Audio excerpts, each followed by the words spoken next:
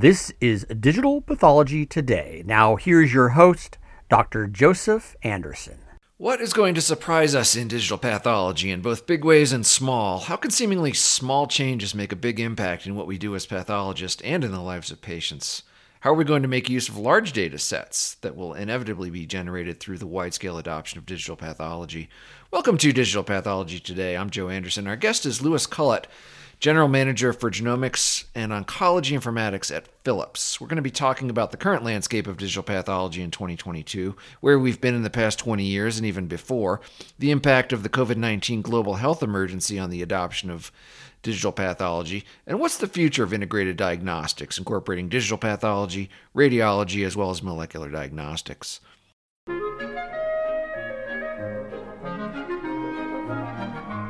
Imagine your entire digital pathology workflow from clinic to pathologist wrapped up into a single fully integrated platform. Imagine a dramatic reduction in labor and materials, faster turnaround times, higher cancer detection rates, end-to-end tracking, reduced errors, no geographic boundaries, and not being tethered to a digital cockpit. Imagine no upfront costs, an easy setup, and only paying for the cases you sign out. The only comprehensive digital pathology platform that starts and ends with the patient is Lumea. Schedule a demo today at lumea.net. That's LUMEA.net. Stop imagining, start using Lumea. Louis Cullett from Philips, welcome to the podcast. Hi, thanks for having me. You have a vast experience in genomics and oncology informatics, and this is interesting how this dovetails into digital pathology. Let's just take a 30,000-foot view of the general state of digital pathology based on your unique experience and what you see the landscape as right now. It's interesting. I mean, it's certainly an exciting field, and I think honestly we're at a point of inflection in the field today. I'll just talk a little bit about where how we think about the landscape, and I guess you could break it down into a couple of different areas. So one is like, what can you do with digital pathology? What sorts of things, now that you were able to take these glass slides and turn them into digital images, what does that unpack for the field? And there are things that come to mind immediately, like, being able to do case archives forever. So, pathologists store glass slides in file cabinets going back for quite some time, and being able to do this digitally, one, gives them easier access to the images. You can start learning from the images over time and so forth. But also by digitizing slides, you can route them more easily. You don't have to put them in a package and ship them in a UPS truck or route them physically, but you can actually digitally send them around. I do think about the things you can do from, say, a research standpoint versus a clinical standpoint in pathology. Maybe we'll talk a little bit more about that. But there are certainly ways to apply algorithms that might be really, really useful for research purposes. They're right 99% of the time, but wrong 1 in 100. That's fine from a research standpoint. You have plenty of statistical power. But from a clinical standpoint, that might not quite get you there. So we think about those two distinctions as well in terms of setting. And then what can we do with workflow? And how can we use digitization to make workflows more efficient? When I look at the landscape or the customer base, Philips, we're pretty focused on the clinical side of things. So we think about reference labs and large pathology practices as a setting where we land these kinds of solutions. We also think about things like IDNs and hospital networks and hospital settings.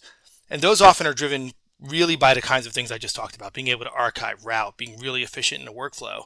And then there are academic medical centers who certainly have that interest, but also often apply a research access to their work. So that's a little bit how we see the landscape today in terms of where these technologies are landing.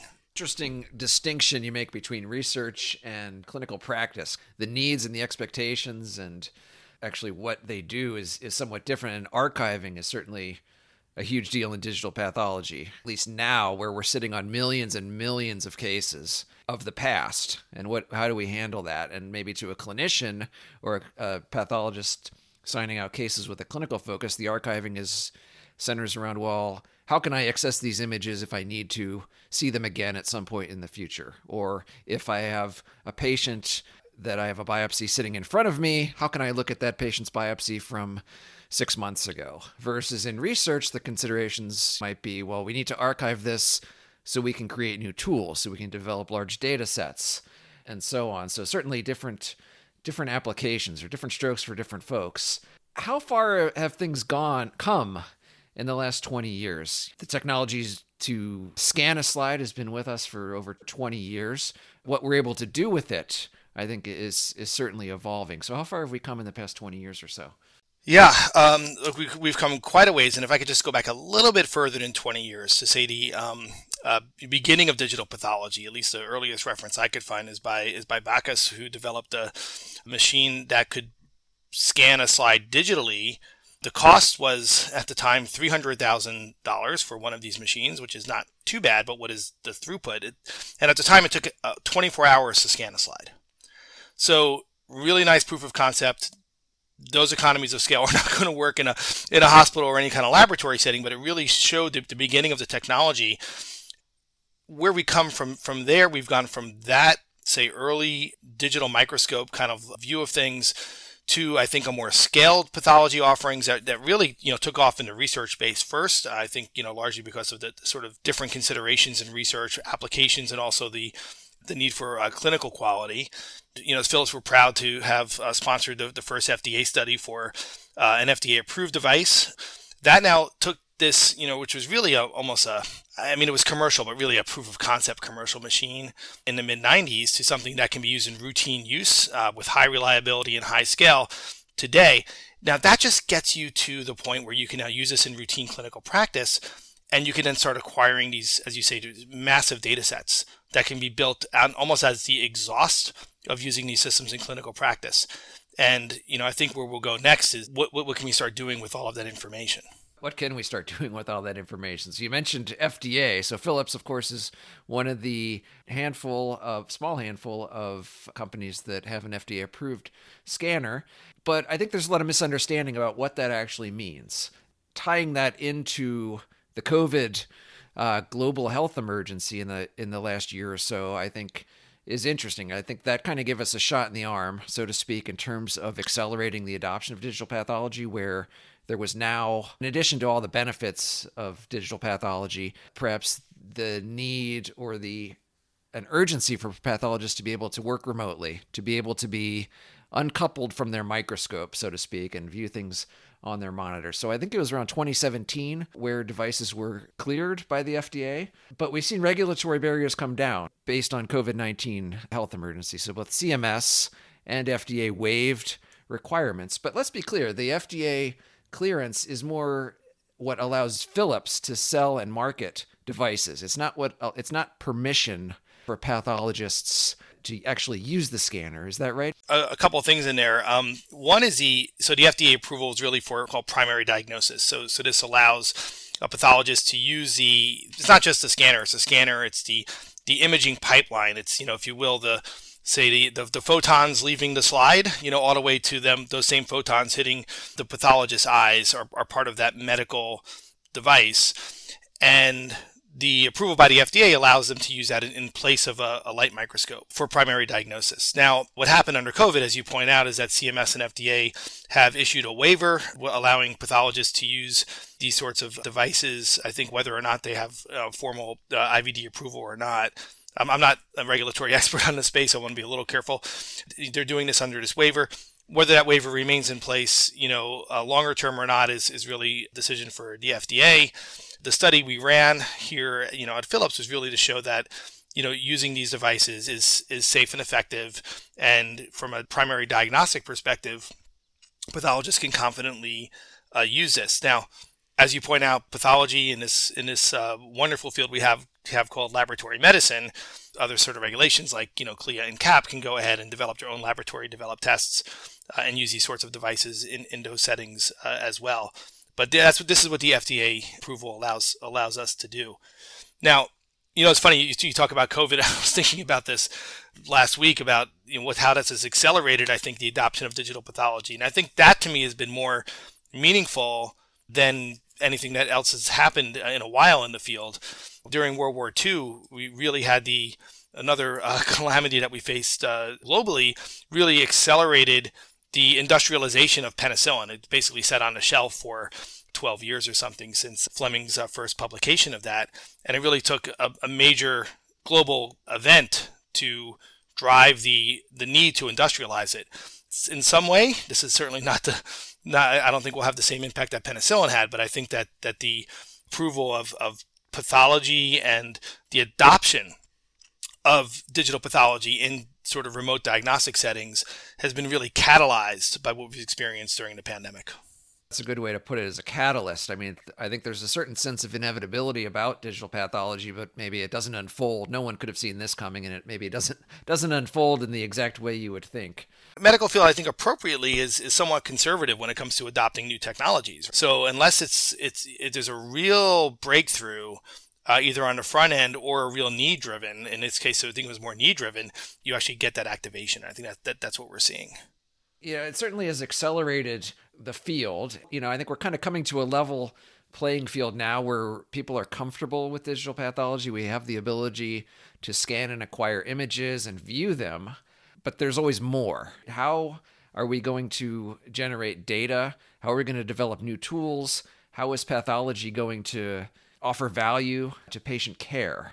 In terms of the value proposition and what digital pathology is going to be able to do, it generates so much more data, or it generates data, or images have become data, whereas in the past, it was a phantasm in the pathologist's mind, and he or she wrote down the diagnosis on paper, and maybe that got stored. So it's a whole new world.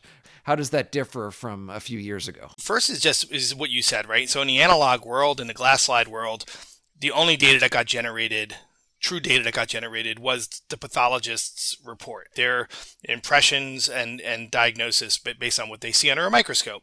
That was all of the data that you got. Now, two things sort of are opened up. First is the connection, the digital connection between that digital image of the glass slide and the pathologist's diagnosis, the pathologist's impression, right? So you can sort of connect those two annotations, or the annotation together with the image, whether it's something like Gleason scoring in prostate or whatever the diagnosis happens to be, you can connect that back to the image. But the other thing that you now get is the connection between that image and other downstream diagnostics that take place. So now I have the image, I have the pathologist's impression, but then if that same tissue is analyzed for molecular results, molecular markers, genomics findings, if it's gone through sequencing, all of that information can then be connected back to the image. So you have those sets of annotations as well, which are, in a way, just as rich as what you got from the initial pathology report. And you can even go a step further and say, okay, how were those patients treated and what happened to them? And can I connect that back to what I might have seen under the image? We have this like one-way direction in diagnosis if you don't have that digital image, where you can go from the pathologist sees the image, writes results, the tissue gets tested for, say, molecular features or whatever, and then patients treated. And as we know, some patients respond differently to the same sorts of interventions. There are a lot of factors that go into that, but certainly now being able to connect that back to the pathology image, I think, is incredibly powerful. Molecular diagnostics has been the big story from the late 90s into the early 2000s. It's a little more clear, I think, in the minds of people where this, that, and the other molecular features, alterations, mutations, and so forth correlate with clinical outcome and possibly even response to therapy. And maybe people weren't thinking about histologic features or what the pathologist sees under the microscope as correlating with outcome and providing much value. But I think we're learning there is a lot of data there, and we're showing that there's the opportunity to provide value. Information has been siloed, right? We have molecular, we have radiology, we have pathology. So how can we bring things together and create a more integrated system of diagnosis that's actually going to help patients and move care forward? Yeah, I think that's front and center in terms of what we're working on here at Philips. I mean, we really are looking at that integrated picture so we can help drive a better diagnosis based on what we see today, but then use that to drive basically a learning system. And look, when I talk to radiologists who are looking at, say, lung nodules, they'll tell me, I can tell. I don't know how they can tell, but they're trained radiologists. They can look at it. They have an idea of how aggressive the disease is going to be, or if has certain molecular features even will show up visually in a radiology report. I hear the same thing from pathologists, that they have a sense of looking at the image in terms of what those molecular features are going to be, because they've seen so many of them. Now, is it going to be as accurate as a PCR test? No, right? But it's these partial pictures you get from impressions of images whether they're radiology images, whether they're pathology images, the actual molecular findings that are tested for, that together, our theory is would get a more definitive picture of what's happening with the patient. Just give you a really easy example that people are probably familiar with in breast cancer diagnosis. There are 3 tests for HER2 amplification. One is the immunohistochemistry test, right? The IHC test and which can come back as equivocal. There's a FISH test, which has a certain test performance, false positive, false negative rate. And then you could also impute it through next generation sequencing, where you can compute ERB2 amplification. There are cases where those 3 tests are discordant with each other. You get an equivocal finding on the IHC, you get one finding on the FISH and a different finding on the NGS assay. But something's happening with that patient. That patient's either going to respond to trastuzumab or she's not, right? And I think this is when we start thinking about pulling together the integrated picture. I'm not saying we're going to be able to solve that one particular problem, but in general, pulling together these different types of tests with different test performance around the same patient should lead to a better first-time right diagnosis. I know exactly what you mean. And I think ultimately the question is, how can we get closer to the truth? We have so much, wrapped up in these assays and the way the clinical trials were done, and it's not always easy to parse out all the relevant information, and I think the experience of the pathologist and the radiologist, I think it's at least proof of concept that there is something there. Like if you ask a pathologist, can you recognize an ER negative breast cancer case? Can you recognize a triple negative with the morphology, right? And the ones that have been doing it over time and years, the answer, yes. I can tell which histologic features correlate with these molecular features. So I think it's at least proof of concept, and we know that there's so much rich information there. So what do you think is going to surprise people in terms of what digital pathology is going to be able to deliver? How much information are we going to be able to extract from these H&E images? I really liked what you said about the truth. There's a biological reality to these diagnoses. That's, I think, ultimately what we're aiming for here. Where I think we're going to be surprised, I think we're going to be surprised in big ways and small ways in the field, and small ways with big impact. So I mentioned things about, workflows and the ability to route cases, right? So think about a complex case or a rare disease diagnosis in cancer that you could route to an expert at a major academic center to get a second opinion. Seems like a small thing, but that can make a huge difference in terms of the diagnostic quality that you actually get for cases where you're not looking at 100 of these a day. So I think in those some small ways will actually have big impact. And those are low-hanging fruit, but it needs to be done, and it needs to be proven. I think in some big ways, there's the amount of data we're capturing in these H&E slides. There are things you mentioned earlier, some of the morphological features, right? And so they're starting to look at things like infiltrating lymphocytes and whether or not they're predictive in terms of immunotherapy response. And there are things that we're not even, I think, thinking about in terms of how these cells are evolving within the tumor that will give us a better prediction in terms of what's happening. I also think it'll lead to an increased number of disease targets. I mean, so many of these cancers are, especially if they're, progressive, become, untargetable at some point. And so I think that from a research perspective, and that's really what's going to matter to patients, right, is being able to actually treat them effectively. And I think we'll be surprised there as well, just based on the amount of information we're able to capture around these patients.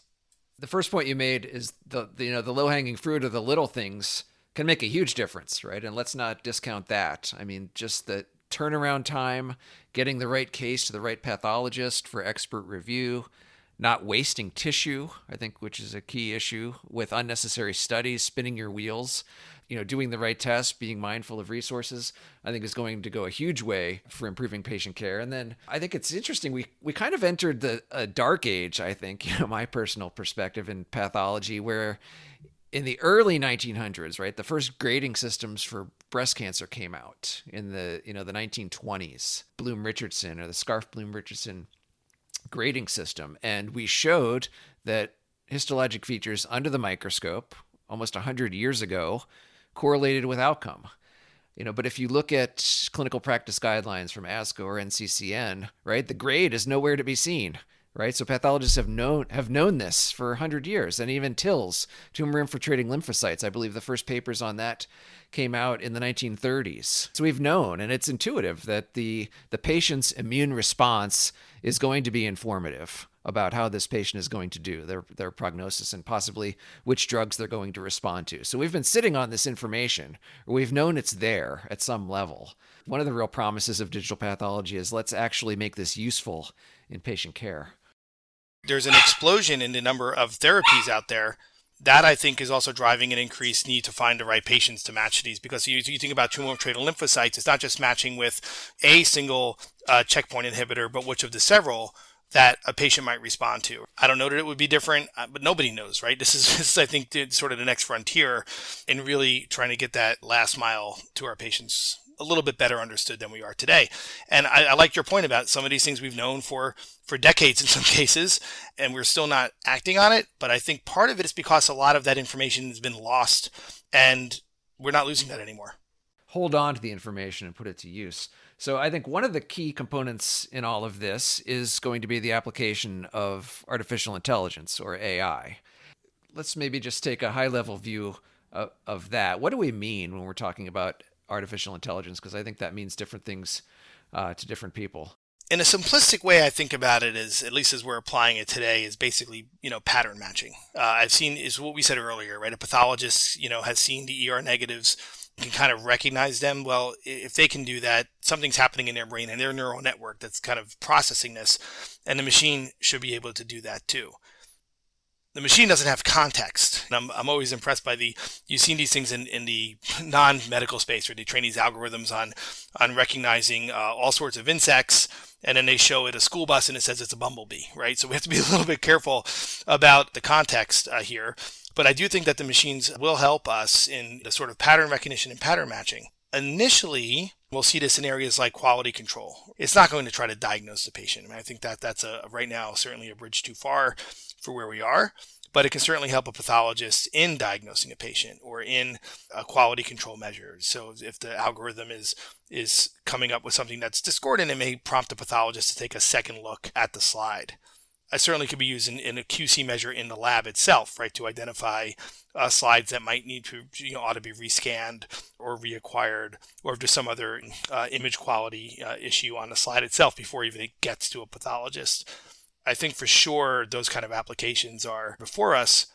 And then I also think things like workflow orchestration, which we talked about earlier, could also be assisted by artificial intelligence. So using the systems to route the right cases to the right pathologist, dealing with the urgent cases more swiftly, getting expertise where required, I think is something that algorithms can be trusted to do, because ultimately they're not trying to make a diagnosis.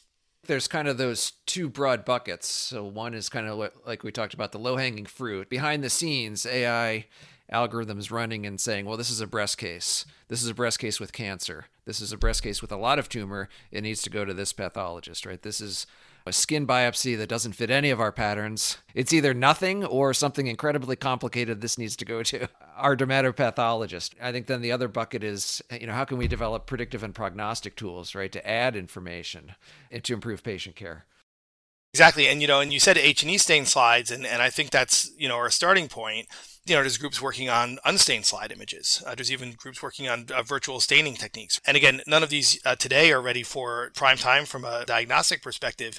But I do think there's stuff we're not seeing in these images. Certainly from a morphological standpoint, there's probably constructs in these images that we'll learn as we process more of them that we can uncover. And of course, they'll have to be validated. But I think there's an opportunity there as well. I kind of think of that as, if you remember back to Donald Rumsfeld in the early 2000s, he famously had a press conference and talked about known knowns, known unknowns, and unknown unknowns. Kind of what's exciting is the unknown unknowns, right? There's things in there that, A, we don't even know that they're there, or B, if we suspect they're there, it's kind of out of the scope of a human being to look at it, and then C, even if we could see it, probably the computer or the AI would be much better at quantitating it or classifying it. So do you see a lot in that area, kind of in the unknown realm, that we're going to be able to extract from these images? Yeah, it's just the unknown unknowns, right? So it's kind of the moonshot questions. looking at it from a biological perspective and what we know about, evolution of cancer, there have to be features there. It almost goes without saying, but we have to be able to show it. The reality is these seemingly very similar patients with very similar pathological diagnoses, very similar molecular features, respond very differently to the same course of care. I wouldn't call it a mystery. I think we understand that the reasons have to do with how their tumors are evolving and how they're differentiating from each other, but we haven't been able to really crack that. We've made a huge investment in the genomic space with next generation sequencing. The number of patients who are getting 500 plus 600 plus genes sequenced with an advanced cancer diagnosis is enormous, and it's made a difference, right, for some patients, but it's not the panacea here. These other techniques, like we're seeing in digital pathology, could be that next step change we need to take. Yeah, the next step change. So Louis Culotte from Philips, thank you so much for being with us. Now, on a personal note, tell us, thank you for sharing your insights. How did you get to be interested in digital pathology and artificial intelligence and informatics? I'll make a short story out of it. Most of my career was actually my whole entire career has been in scientific and clinical informatics, and really started off working on the research side with companies that were doing, classic drug discovery, drug design work. And then following that, got into clinical genetics and clinical informatics. And so my interest in pathology comes from that real interest I have in biology in general, and married that with my interest in computer science. And that's how it came together for me. Now, what excites you? Where do you see things headed in the next 5 to 10 years? The two things are really seeing some of these small things that can have big impact, really have big impact. We start to see it all the way through, right? So we think about a patient who has a very unusual cancer diagnosis getting routed to an expert instantly and gets a much more sort of expert guided diagnosis that might have been incredibly hard for them to come by in the community that they're in. We talk about cancer care, 85% of it is takes place in community settings. A lot of those people don't have access to expertise, and I think that is something that really does excite me, this virtualization of expertise. I think that'll be really fun to see and impactful for patients. The other thing is this sort of biology nerd that lives inside me that just wonders what is we're going to learn from these samples as we not just acquire more of them, but acquire more with them with more data around them. You can scan a million slides, but if the archive, ended in 1965 and that's all you knew about the patients, you had no molecular data, what could you really learn from them? We have so much more information about our patients today. I feel like the pathology has been the missing piece of the puzzle. And I think catching that up to what we know about our patients when we think about what we're doing with sequencing and molecular profiling and treatment pathways and other things will really complete the picture in a way that we haven't been able to do in a long time. Digital pathology completing the picture. I think that's a wonderful message for our audience. Well, Louis Culotte from Philips has been our guest. We'll see you next time on Digital Pathology Today.